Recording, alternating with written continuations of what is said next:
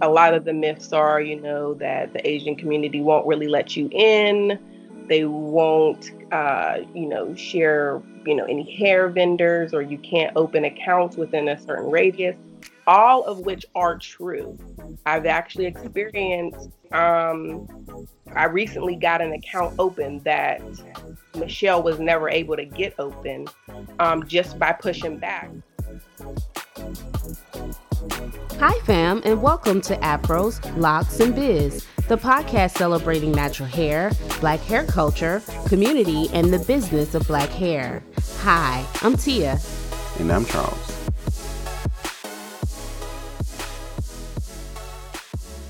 And Tia, I'm really excited today.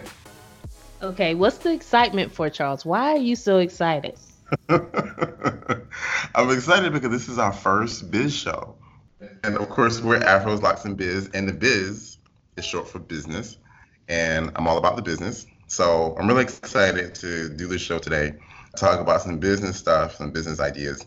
So I want to jump right into it. But before I do, when you're out shopping, do you seek out Black-owned businesses? Yes, I most definitely do. Because I'm always thinking about what can I do to empower those people that look like me. And I think about, for instance, my dad. My dad is Black, and he owns a store. I have an uncle who owns a store, and I just think about them. I think about how it was important for them to have their community come and support them, and then thought about how they took those dollars and reinvested it back into the community. That's one of the reasons why I like to support Black-owned businesses.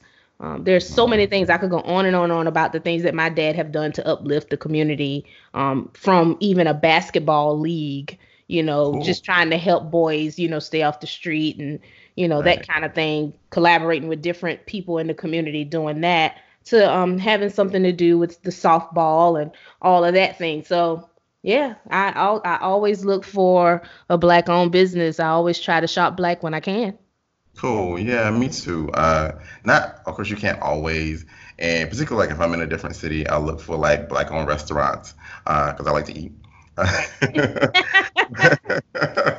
But now we're going into the holidays, of course, Christmas shopping. I try to get at least one gift, if not multiple gifts, when I'm buying Christmas presents and presents for Kwanzaa and things like that, Hmm. from a Black-owned business. And so I do make that effort. I don't always succeed. There's certain things you just can't, unfortunately, but I at least do make the effort. But of course, we're a hair group and talk about hair and business and that kind of thing. One thing that's really hard to find, unfortunately, is a Black-owned beauty supply store. That kind of leads us into our show today. So what are we talking about today, Tia? Today, we'll be talking about the importance of the Black hair care industry, what it means, and the importance of shopping Black and owning a Black beauty supply store. So that's what's on deck for today. Cool beans. We'll be right back with our interview.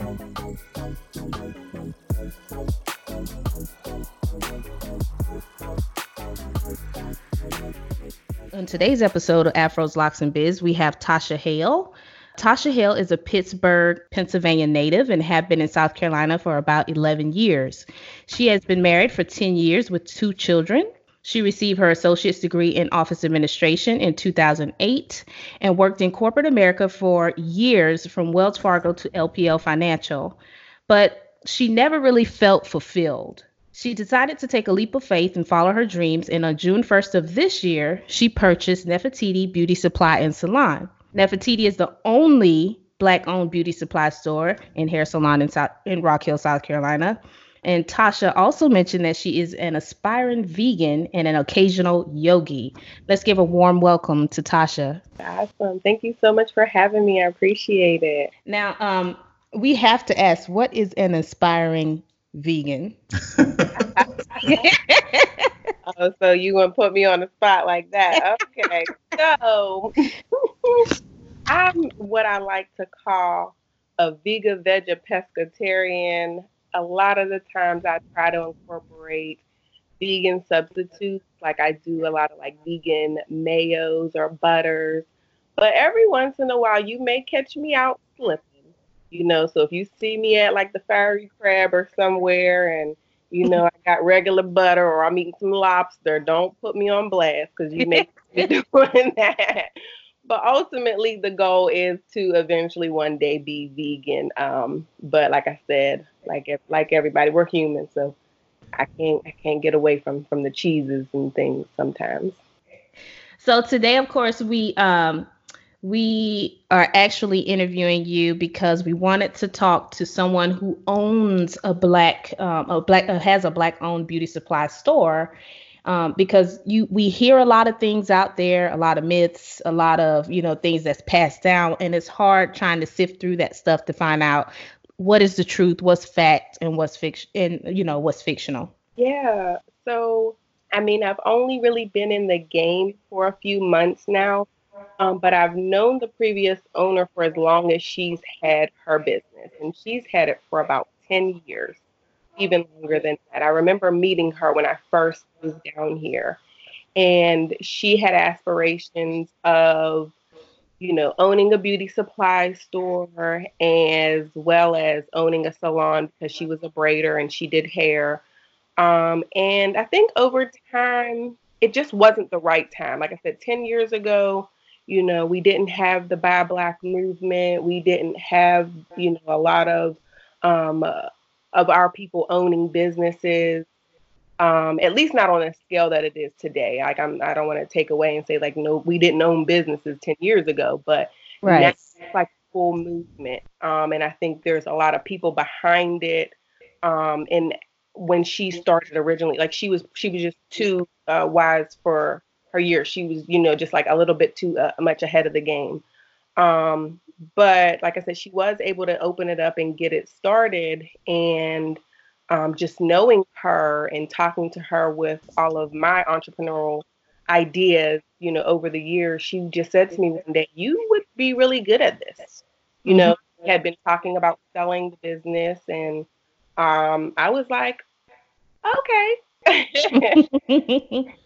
And literally, kind of jumped in. We discussed it for a little bit over a year before I actually purchased, just kind of coming up with ideas on how I would revamp the store and so forth. But ultimately, now is the time to do it. There's a lot of resources out there for people who are looking to um, start their own Black owned beauty supply. And it's not as hard as it used to be. Um, a lot of the myths are, that the Asian community won't really let you in. They won't, share, any hair vendors, or you can't open accounts within a certain radius, all of which are true. I've actually experienced, I recently got an account open that Michelle was never able to get open, just by pushing back and letting the gentleman know, because I'm not sure if you're aware, and I don't want to kind of just ramble on, but a lot of the hair distributors are all Asian owned. So they can kind of control who they're going to open an account with. You would assume if you're willing to spend money or, spend money and buy their products, that anybody would be open to that and it would be a no brainer. They would open your account, but they don't. Basically, they have it teetered off so that, one family can carry, X, Y, and Z brand, and then maybe across town, another family open or carries, A, B, and C, so that they're not competing with each other and they all can kind of win. So just a second, I just want to ask a question, just so our listeners are aware. Michelle, that was the previous owner, correct? Correct. Yes. Okay, and I actually frequented Nefertiti. So when I found out that you actually purchased it, I was happy that another black person actually took over the business. But also, I've had conversations with Michelle off and on, and I knew that it was starting to become a weight for her. So, Tasha, you said a second ago that you were able to get these contracts with these vendors by pushing back against the distributor. Pushing back in what way? Like, were you just persistent with like phone calls, or did you push back legally, or how did you push it back? Kind of elaborate on that a little bit. So in this case, you can really open an account with anybody. Like I said, all you have to do is figure out what brand or what line it is, and you can send them emails. And they'll usually have like a page where it says like open like a wholesale account. And so I did that, and I kept doing that until somebody would call me back.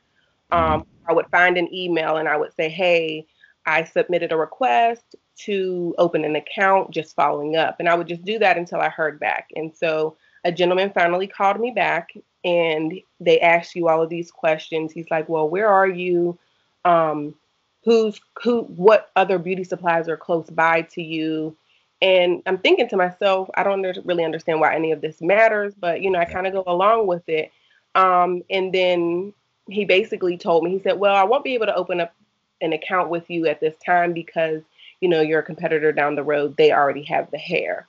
And I just kept saying, I don't understand. It didn't make sense to me because it doesn't, It does make sense. It sounds like, okay, like say, I'm a gas station and Coke isn't going to sell to me because the gas station across the street is also selling Coke.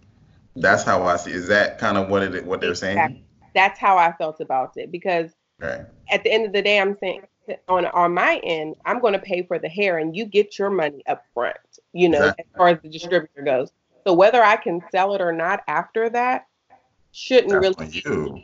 Yeah, exactly. If I can't sell my hair because somebody else sells it, like I said, that really shouldn't be their concern. So that's what I said. I kept telling him, his name is Jason. I said, Jason, I just don't understand. He was like, it'll create problems. And I'm like, well, what problems? How? Explain them to me. And he really couldn't explain it. And he said, he just eventually broke down and said, well, you know what? I'll be in the area in a few weeks and I'll come by. And he said, I'll check out your store and I guess kind of scope out the area for the beauty supply, basically see what the proximity of the beauty supply that was carrying hair was to my store. It was all fluff, but at the end of the day, I feel like, I got the account open. I got the hair for my clients. So it's a win. Are there any more Black people that's trying to become distributors or suppliers? It's going to be a lot of things. When it comes to the storefront of it, there are a lot more programs. There are a lot more avenues for us to get in there now. I did read that a lot of the older Asian-owned beauty supply, well, pretty much all of them are Asian-owned, but a lot of the beauty supplies now, those old owners are getting older and their children don't want to take over. They don't want to go into the family business anymore. So that's how we're kind of scooting in there when it comes to just the storefront of it. But as far as, Black owned distributors, I thought it would be a lot easier than it is to find them. But they're just not out there.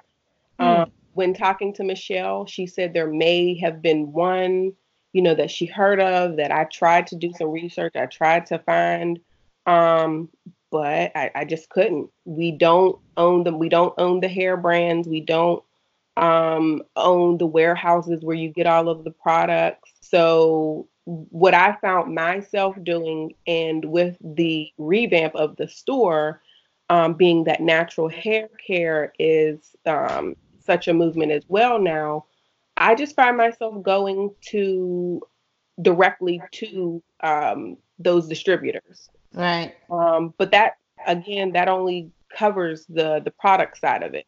Where the dollars really kind of add up is the hair. And, I don't really know how we'll kind of tap into that, how we will start our own hair brands and make it become a thing where, you know what I'm saying, where we can kind of dominate the hair. Don't get me wrong. I'm on Instagram a lot. Like I said, everybody has their own business and they're pushing.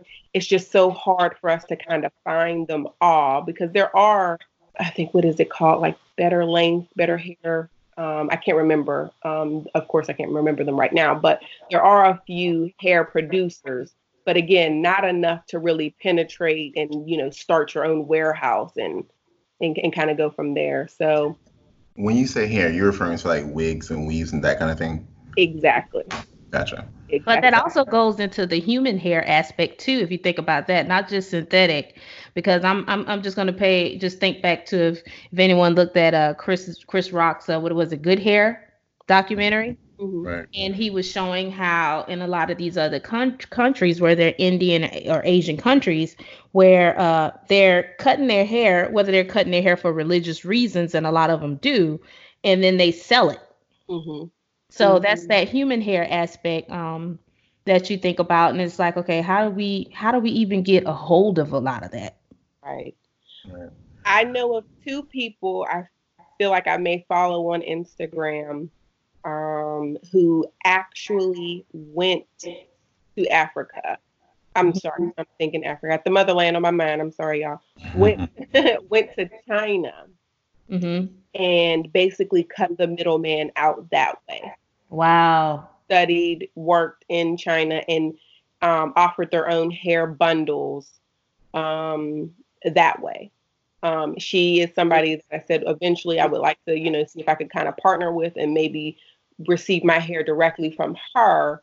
But again, like I said, it's a one-off. I'm not sure if she's still doing it because that's a lot of commitment to actually just pick up and move to China, um, Right.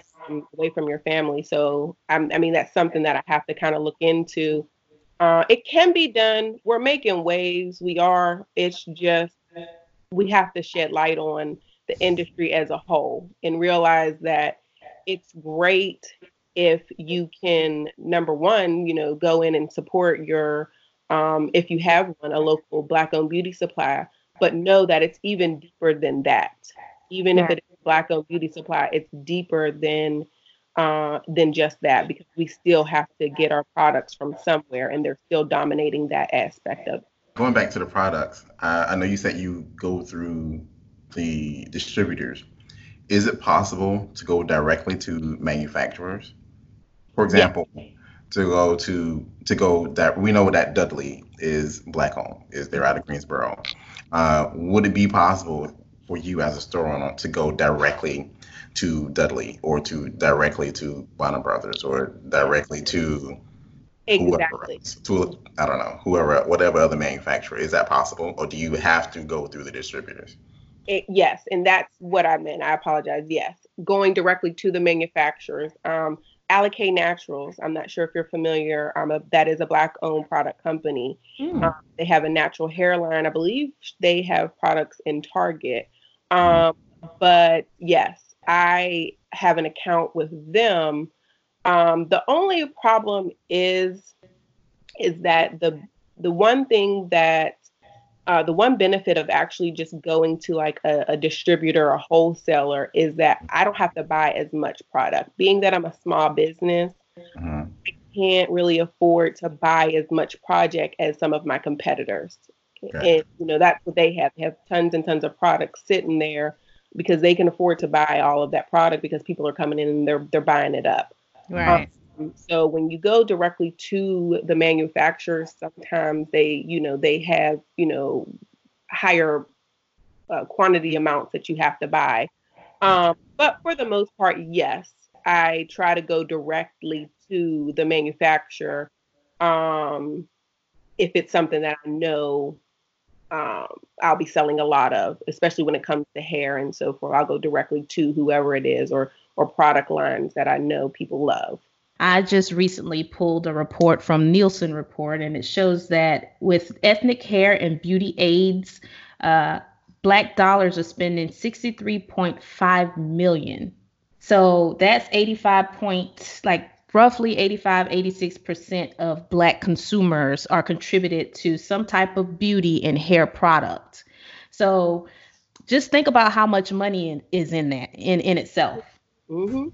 Exactly. Yeah, we're spending $1 billion a year on hair. Tasha, do you think buying black, quote unquote, will be enough to get the distributors to say, hey, we're trying not to sell certain products to these Black-owned beauty supply stores, but they're not shopping at our Asian-owned stores. So we need to sell more to these Black-owned stores. Will just buying Black be enough to change the system, or do we need to do more, like you said, start up Black-owned distributor companies and I don't know, finding new ways to broker agreements with these manufacturers to kind of cut out, those middlemen.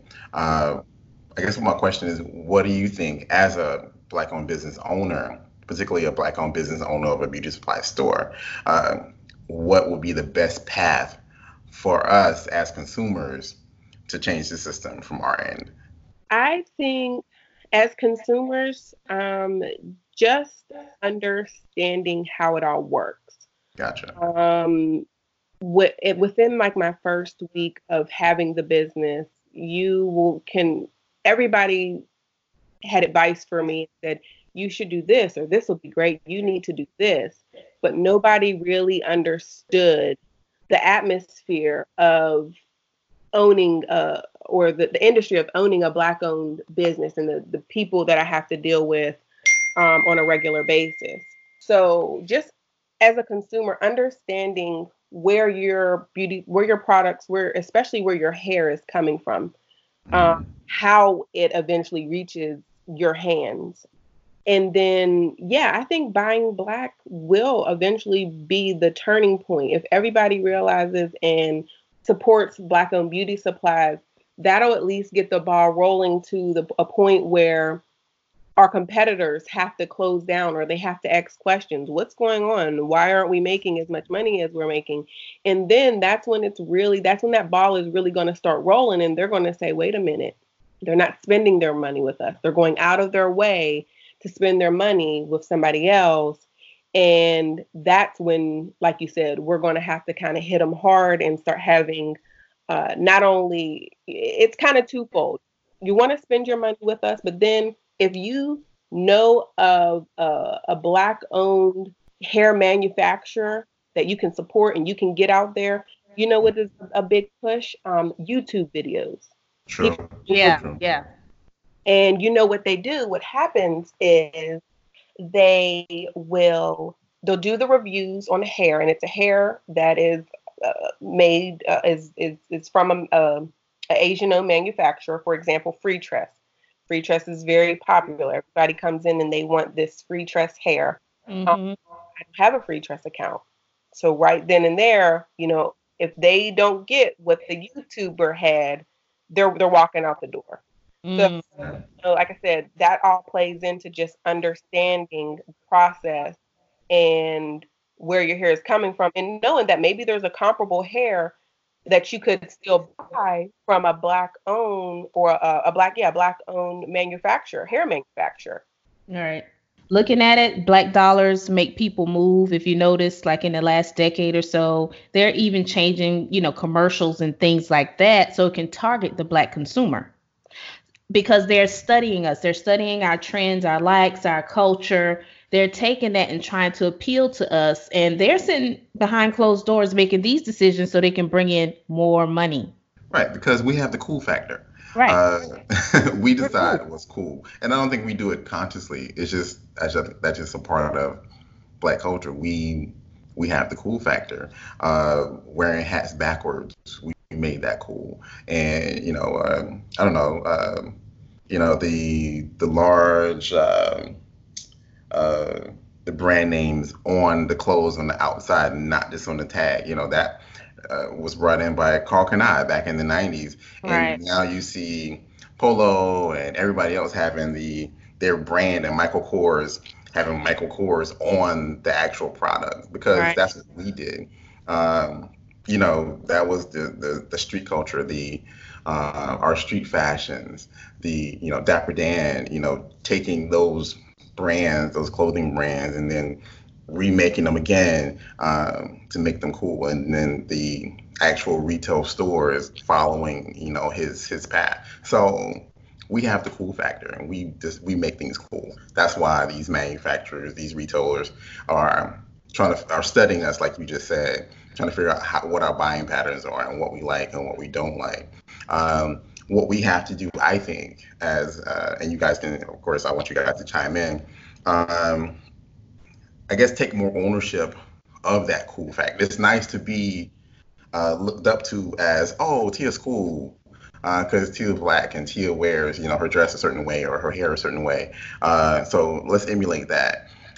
What we don't have as a community, I think we don't have enough control of the economic side of it. We don't. So yes, we decide what's cool, but we're not making money off what's cool. Right. At least not in a large enough portion. Yes, we do to a certain degree, but if we're the ones deciding what's cool and what's popping at the moment, then we should be 60, 70, 80% of that economically. And so I think we have to change our mindsets. Like you said, Tasha, our customers have to, from a customer side, we need to know where these products and what the advantage of buying black is.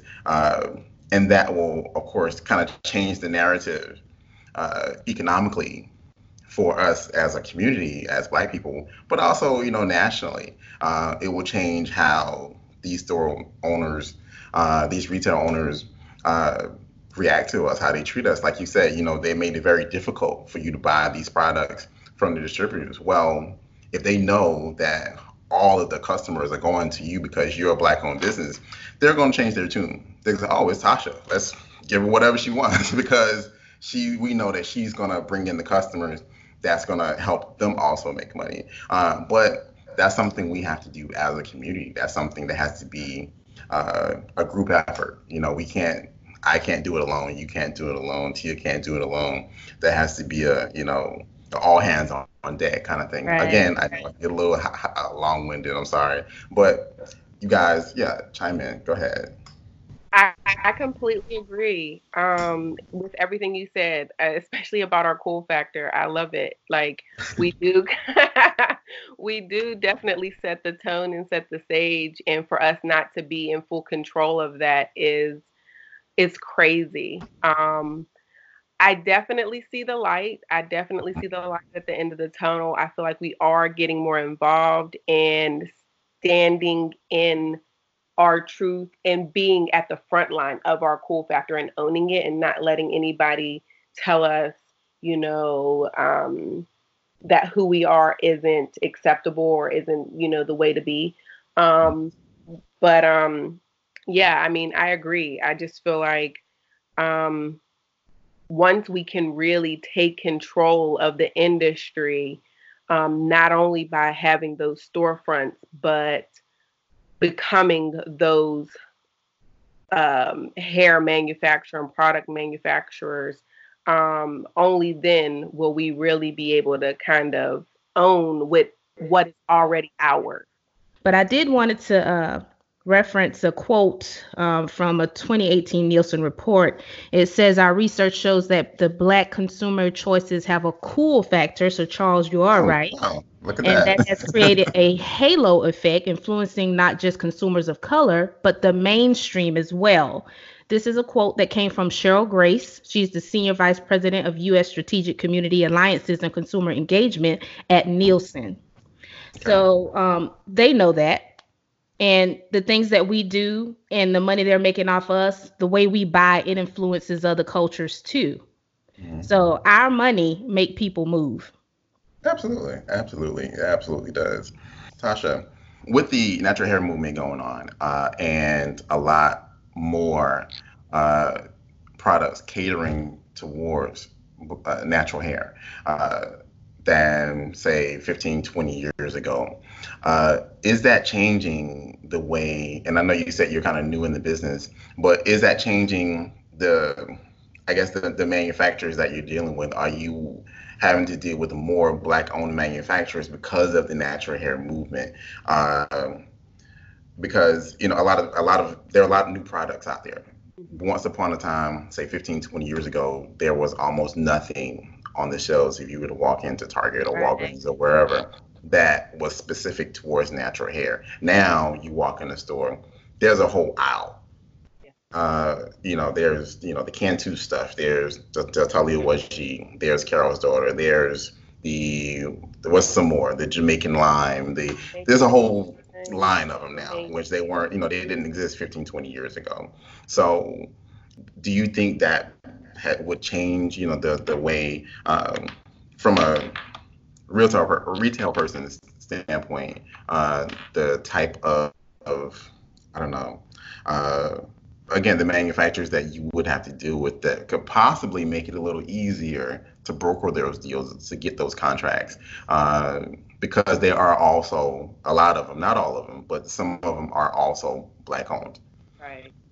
It definitely could. And that just goes back to the point I made with the fact that Michelle was in business for so long, for about 10 years. And I feel like for a long time, the beauty industry didn't change. We pretty much bought the same. We did the same thing. We bought like some Blue Magic, some Brit, some Stay Soft Bro. We had like our set products that we used. And you were either doing one of like a few hairstyles, but now it's like there's lace fronts, there's this front, there's all these different products, hair products, as well as the natural hair line. And then we can even take it a step further. Everybody's hair type, if they're 4C, if they're 3B. And I actually work with a company that just wants the research to see what people are buying when it comes to their hair type, because I think that's going to be the new wave. It's not just going to be about buying natural hair products. It's going to be, here's our 4C line, our 4C product, so in a few years, I'm pretty sure maybe stores might be set up that way. So, but yeah, with there being a lot more natural hair manufacturers, I feel like that may be a way in. We can kind of weasel our way in, because a lot of these natural hair lines are Black owned. Right. So if we got to start our own, warehouse of just those, that would be dope. Because there are a lot of Black owned natural hair care lines. The Main Choice, Jane Carter, TGI Moisture, J Moisture, Carol's Daughter, Leo Wajid. There's so many that somebody could probably start their own, warehouse just off the strength of that. That's true. It's interesting for people of color, Black people, Dominicans, people from the island, wherever. It seems like we have to have our specialized beauty supply store. But when it comes to, non-Black people, they can find their things in Target, Walmart, Family Dollar, Sally's Beauty. But you're starting to see some of the natural hair care products being sold at some of these places. But it's just interesting, just knowing that. But as far as you being the owner of Nefertiti, like, are you seeing any other, like, how diverse is your group that's coming in there? It's not really diverse at all. Honestly, we'll get like, it's not really diverse at all. I can probably count on my hand, which is sad. But a lot of the times, the only time I'll get a more diverse clientele are for cancer patients, older white women, and that's a big thing with the wigs. They're usually coming in to get wigs. Survivors of cancer, or just an older woman who just likes to wear her wigs now. But other than that, I would say 99% of the time, my patrons are all Black. Yeah. Is that something you've thought about? Is that like a goal of yours, to have a more diverse clientele, or are you good with being almost 100% Black?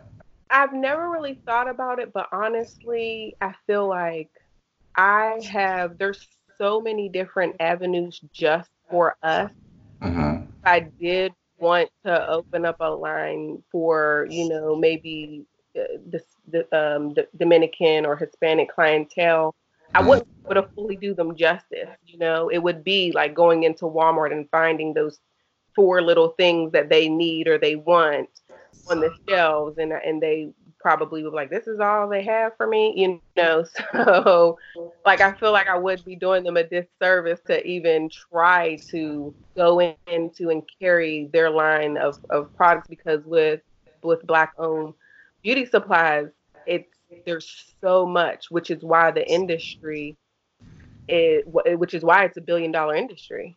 Right. There's so many products targeted towards us, that, like I said, I would probably need like a whole nother store to even try to bring something in there for somebody else. For another. Yeah.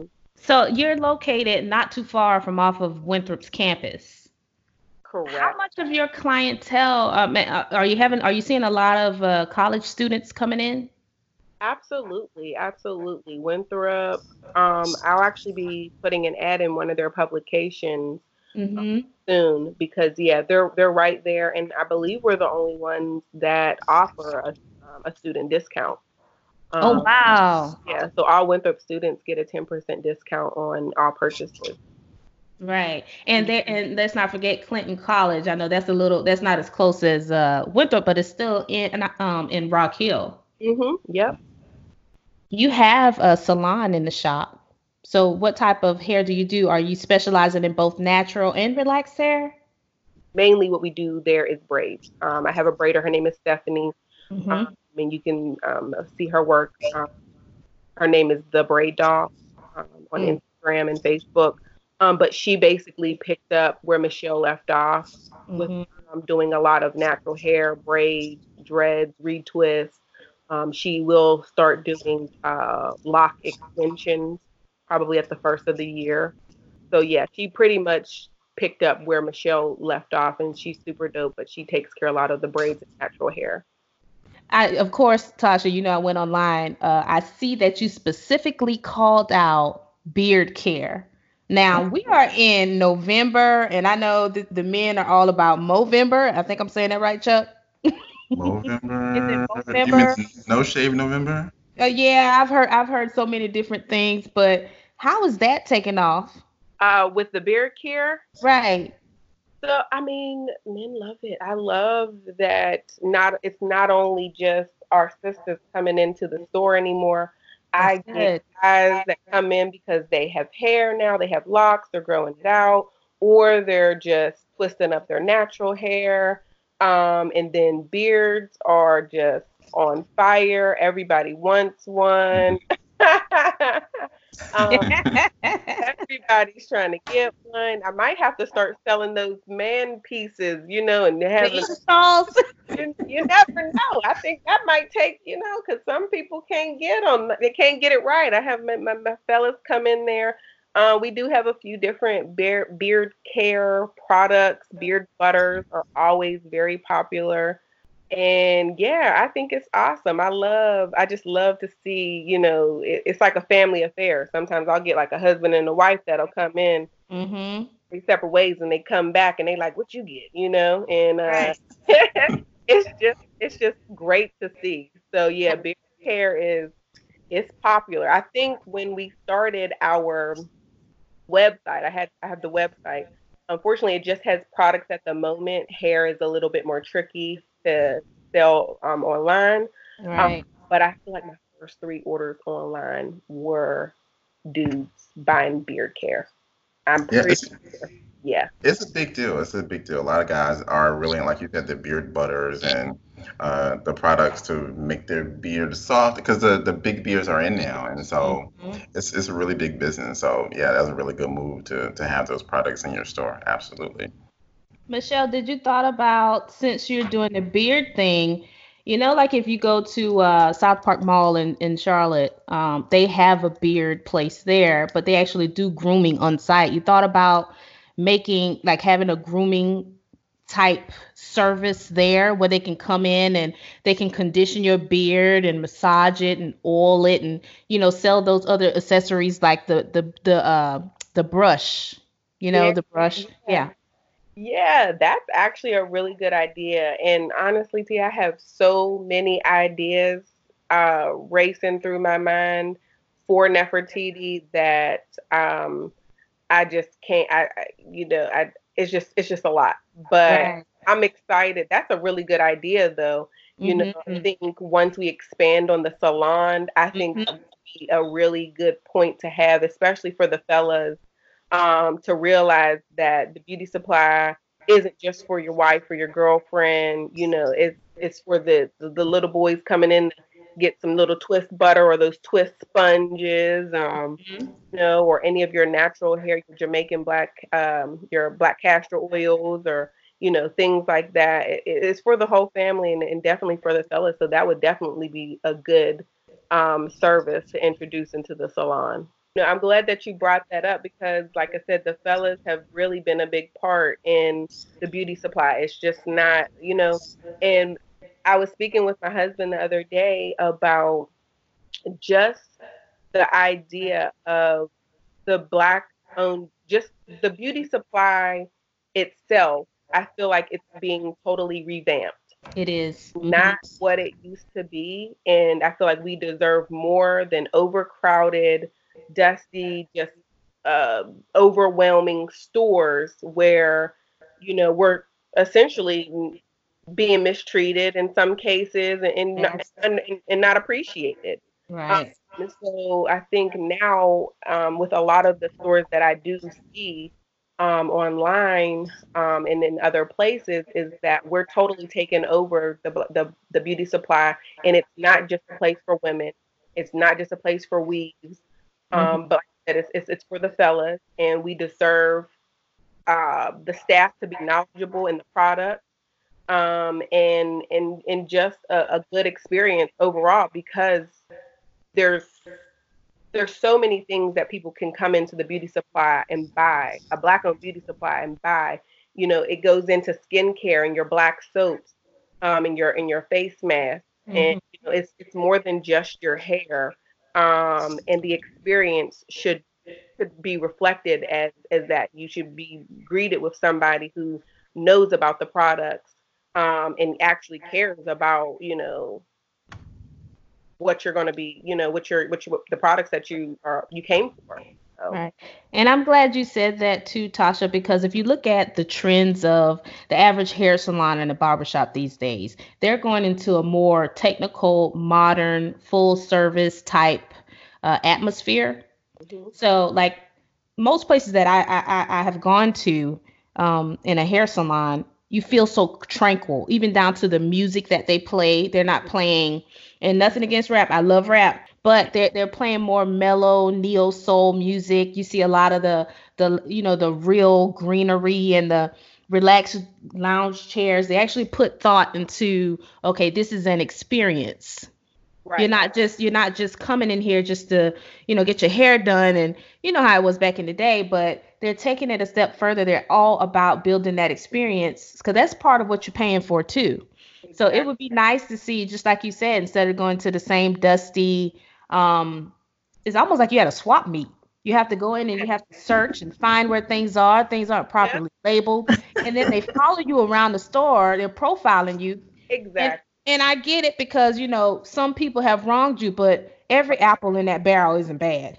Right. Exactly. So, and I am one. When I found out Nefertiti was there, I actually drive 3, 4 miles further, and if it meant I have to pay a couple dollars more, I would do that just because I was supporting someone that looked like me.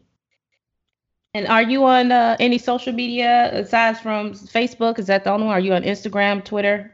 Yeah, we're on Facebook, Twitter, and Instagram. On Instagram, you can find us at Nefertiti_beauty.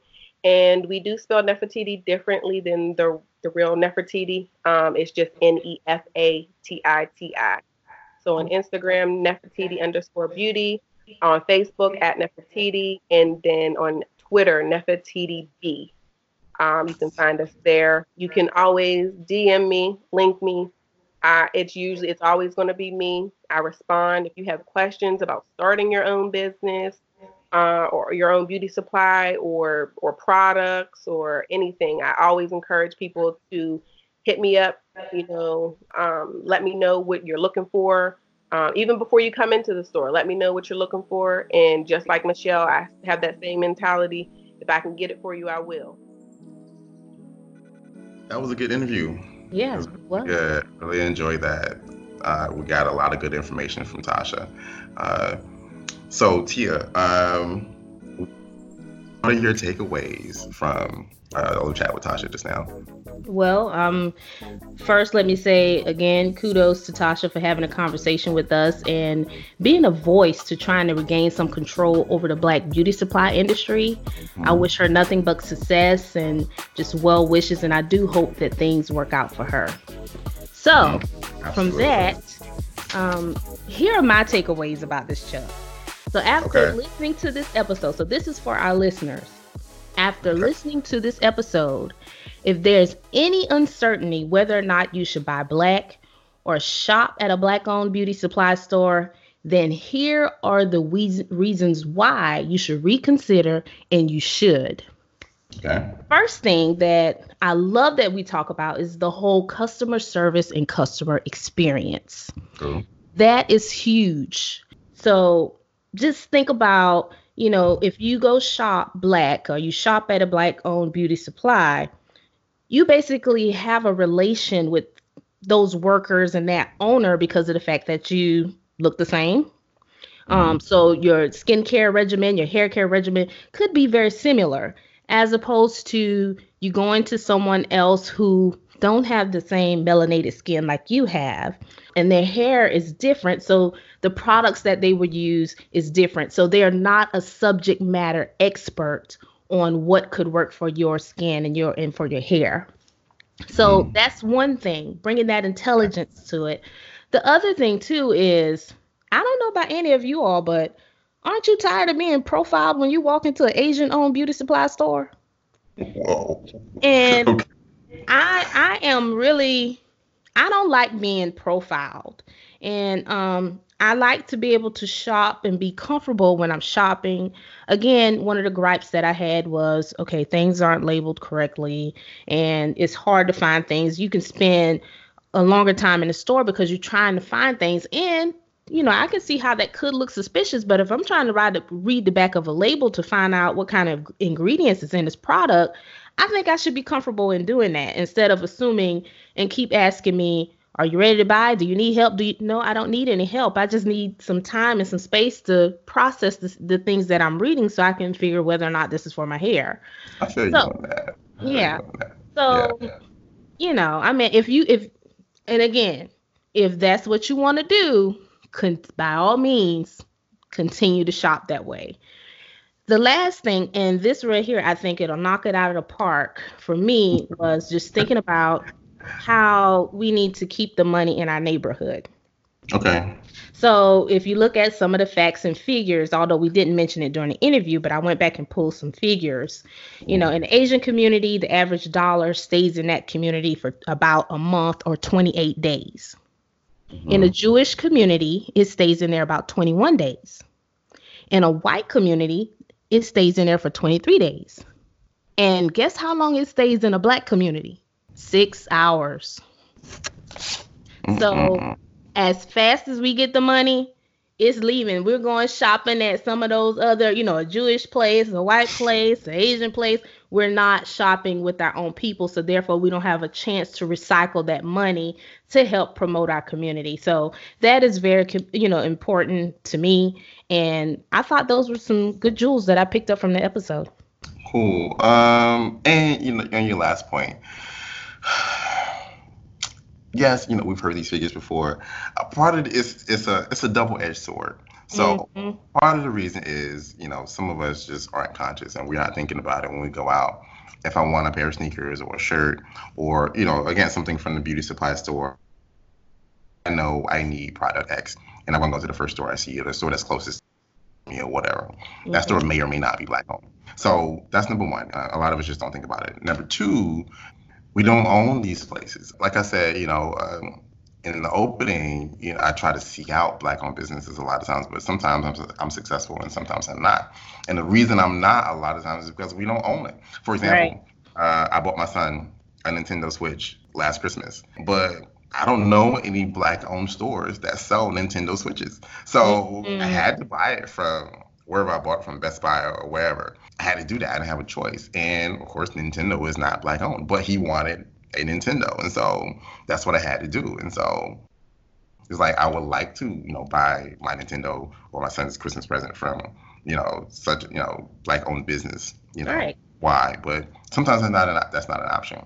That's or if true. I want this particular shirt or this particular, I don't know, I'm looking for something for a job interview or whatever, there may not be a store that's Black-owned that sell, formal wear. I might not have that option.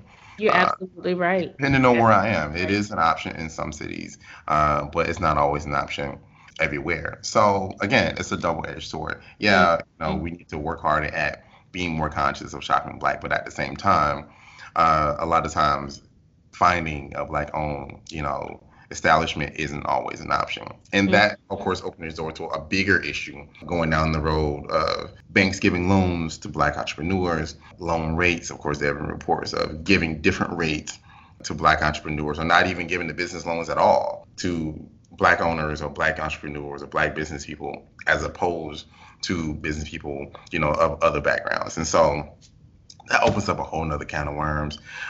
It goes down to education, business education, knowing what it takes to open a business, what those steps are, being educated on what it takes to run a business, what it takes to keep a business open, knowing about payroll and business taxes and property taxes. Right.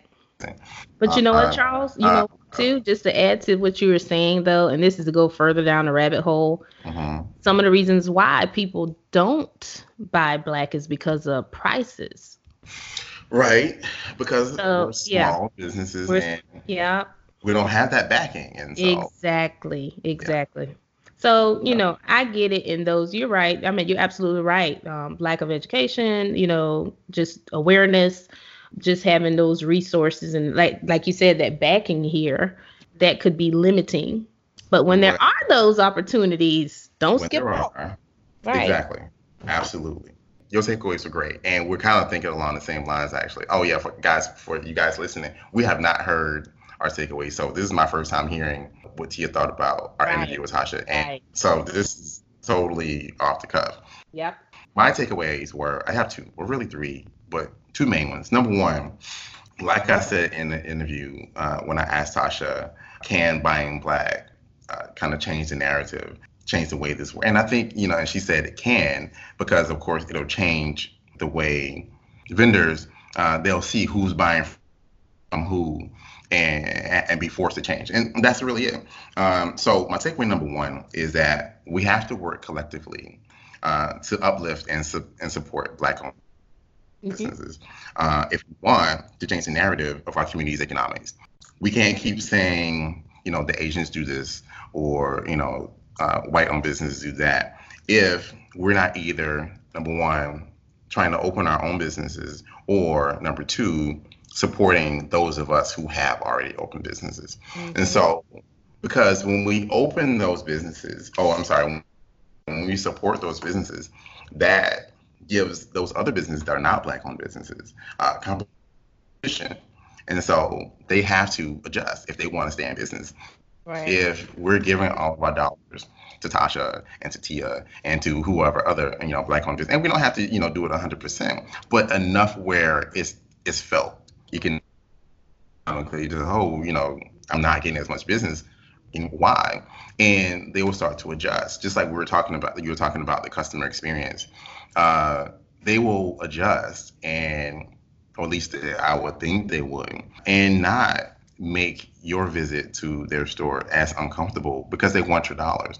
The reason why a lot of these businesses don't really focus on customer experience because they don't care, because they know we have to shop here and we have nowhere else to go.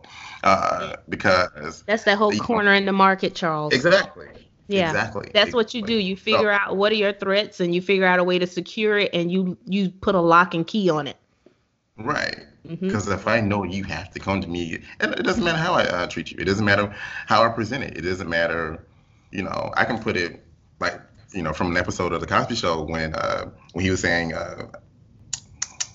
Cliff was talking to Vanessa's boyfriend about how he presented himself, you can put it on the trash can top. It wouldn't matter because you have to come to me. I'm your only option. So, right. You know, we have to create that competition. And as consumers, we can do that. We absolutely can. If we support, you know, businesses like Tasha's, like Nefertiti, that will force those other businesses to adjust. Like you were saying, Tia, it also keeps those dollars in the Black community. So that dollar that you're spending at Nefertiti is going to go to support this Black family that's going to pay their light bill and phone bill and their mortgage. It's also going to send Tasha's kids to college versus some other kid from some other community. And not that we don't want those other kids from those other communities to go to college. We do. But we need to work and make sure that our kids can go to college and our neighborhoods stay up. That, you know, Tasha doesn't have to, you know, lose her house because she's not making enough money in her business. And so that keeps the community secure. Because if people have to sell their houses because they're not making enough money in their business, well, that opens the door to insecure communities. And so we have stable communities, but it's a domino effect is what it is. And so it's not just, well, it doesn't matter where store I go. I can go to Sally's or to Kim's or what does it matter? It matters a lot. Because if Tasha's a successful business owner, then that creates stability in her family, in her house, and then that creates a future of stability, you know, with her children and future generations. Also, again, in her neighborhood, other people that she's connected to will also be affected positively from that stability. But anyway, I won't get into that too deep. It's a rabbit hole, like you said. You know, Charles, that just to sum it up, what you're talking about is creating a legacy and building generational wealth. Absolutely. That sums it up. Yeah, that sums it up. The second thing, really quick, going back to what she was saying about the vendors not wanting to sell to her, what I started thinking about is that grounds for some type of legal action? Yes. Is that grounds for like some type of discrimination suit? Because I'm sure she's probably not the only Black-owned business owner who's experienced that. I'm not an attorney. I don't know what the discrimination laws are, particularly as it pertains to business and who you can and can't sell to, or why you can or can't sell to someone. But I just feel like there has to be some law or something that says, I can't not sell to you because you're Black. Right. And you know what? It's the same thing with the whole LGBTQ argument. I mean, some businesses, I don't want to sell to you because of that. But then on the flip side of that, you know, when you say that make me think about at-will employment, you know, like, I can fire you without any cause. I mean, in a business perspective, and you buying something from a vendor, can I not sell you something without just cause? Right. Yeah. I mean, I can see like if you were selling the product inappropriately, you were, you know, price gouging or something like that, then I can see a vendor to saying, okay, because you've done X, I can't sell to you anymore or whatever. But just because you're not in my ethnic group, that doesn't sound right. Again, I'm not an attorney. I don't know what the law says. If any of our attorney listeners are listening and want to chime in, definitely, you know, comment somewhere. Yes. On Facebook, Instagram, Twitter, leave us a voicemail. We'd love to get some more information. Of course, I'm going to research it, but if you already know, you know, what those answers are, definitely chime in and let us know. We'll revisit this later on. But it just doesn't sound right to me. It sounds like there's some grounds for some type of legal action there. I agree. All right, Tia. One more time, can we get the information for Nefertiti? All right, for our listeners out there, if you are interested in shopping at Nefertiti Beauty Supply Salon, you can visit her at www.nefertitibeauty.com. And you spell that Nefatiti beauty.com. I can tell you that she have a beard care line on there. So for my fellas with your beard game, if you're looking for some oils and some shampoos, look at Nefertiti, and you know, you can shop there. And also for our students that's listening to this podcast, just be aware that she does have the student discount for those Winthrop and Clinton College students in the area. Yep. Cool. Real quick before we go, also want to remind you guys that you can leave us a voicemail. We'd love to hear from you.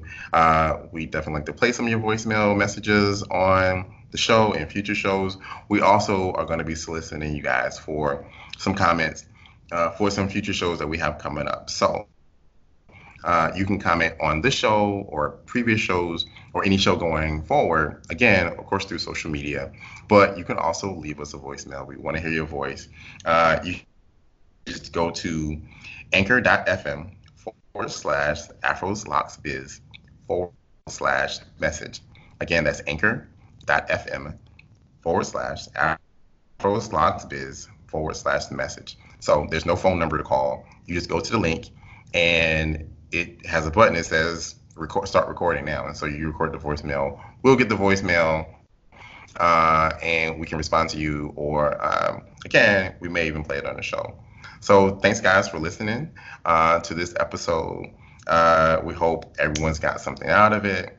And real quick, one last thing. What you doing, Chuck? I just want to make the note. We're not anti-Asian or anti any other ethnicity for that matter. We understand that these people, most in particular the shop owners, they're regular families just like us. They're trying to feed their families. They're trying to pay their bills. We get that. We understand that. But our point is, we want to make sure we support these Black-owned businesses because there's a history in this country of discrimination, and which is why we're behind in the race, economically, because once upon a time there were, and they kind of still are, there are, going back to Tasha's interview talking about the vendors, there were policies in place that says, hey, you can't start a business or you can't run a business, or we're going to make it harder for your business to be successful. Mm-hmm. And we're just trying to combat that. So this is definitely not an anti-Asian thing or an anti, whatever other community thing. No, it's just a very pro-Black thing. So, and I don't think there's anything wrong with that. That's right. I agree with you 1,000% on that. And actually kind of foreshadowing for one of our future shows that we will be launching, just giving a little history about, Black hair care and how some of that may be rooted into racism. And, but that's something for, down the road, a show that we're actually working on. So, yeah, I mean, you're going in the right direction, Chuck. And for everybody, he's right. We love everybody. So it's not hatred. We're just trying to promote our community. Absolutely. Thank you for listening. You can find us at our website, afroslocks.biz, and follow us on Facebook, Instagram, and Twitter at afroslocksbiz. Be sure to join in the discussions on our Facebook group, send us an email, or leave a voicemail. Also, be sure to tune in for our next episode. Our theme music is Sour Soup by Jeff. See you soon. Bye-bye.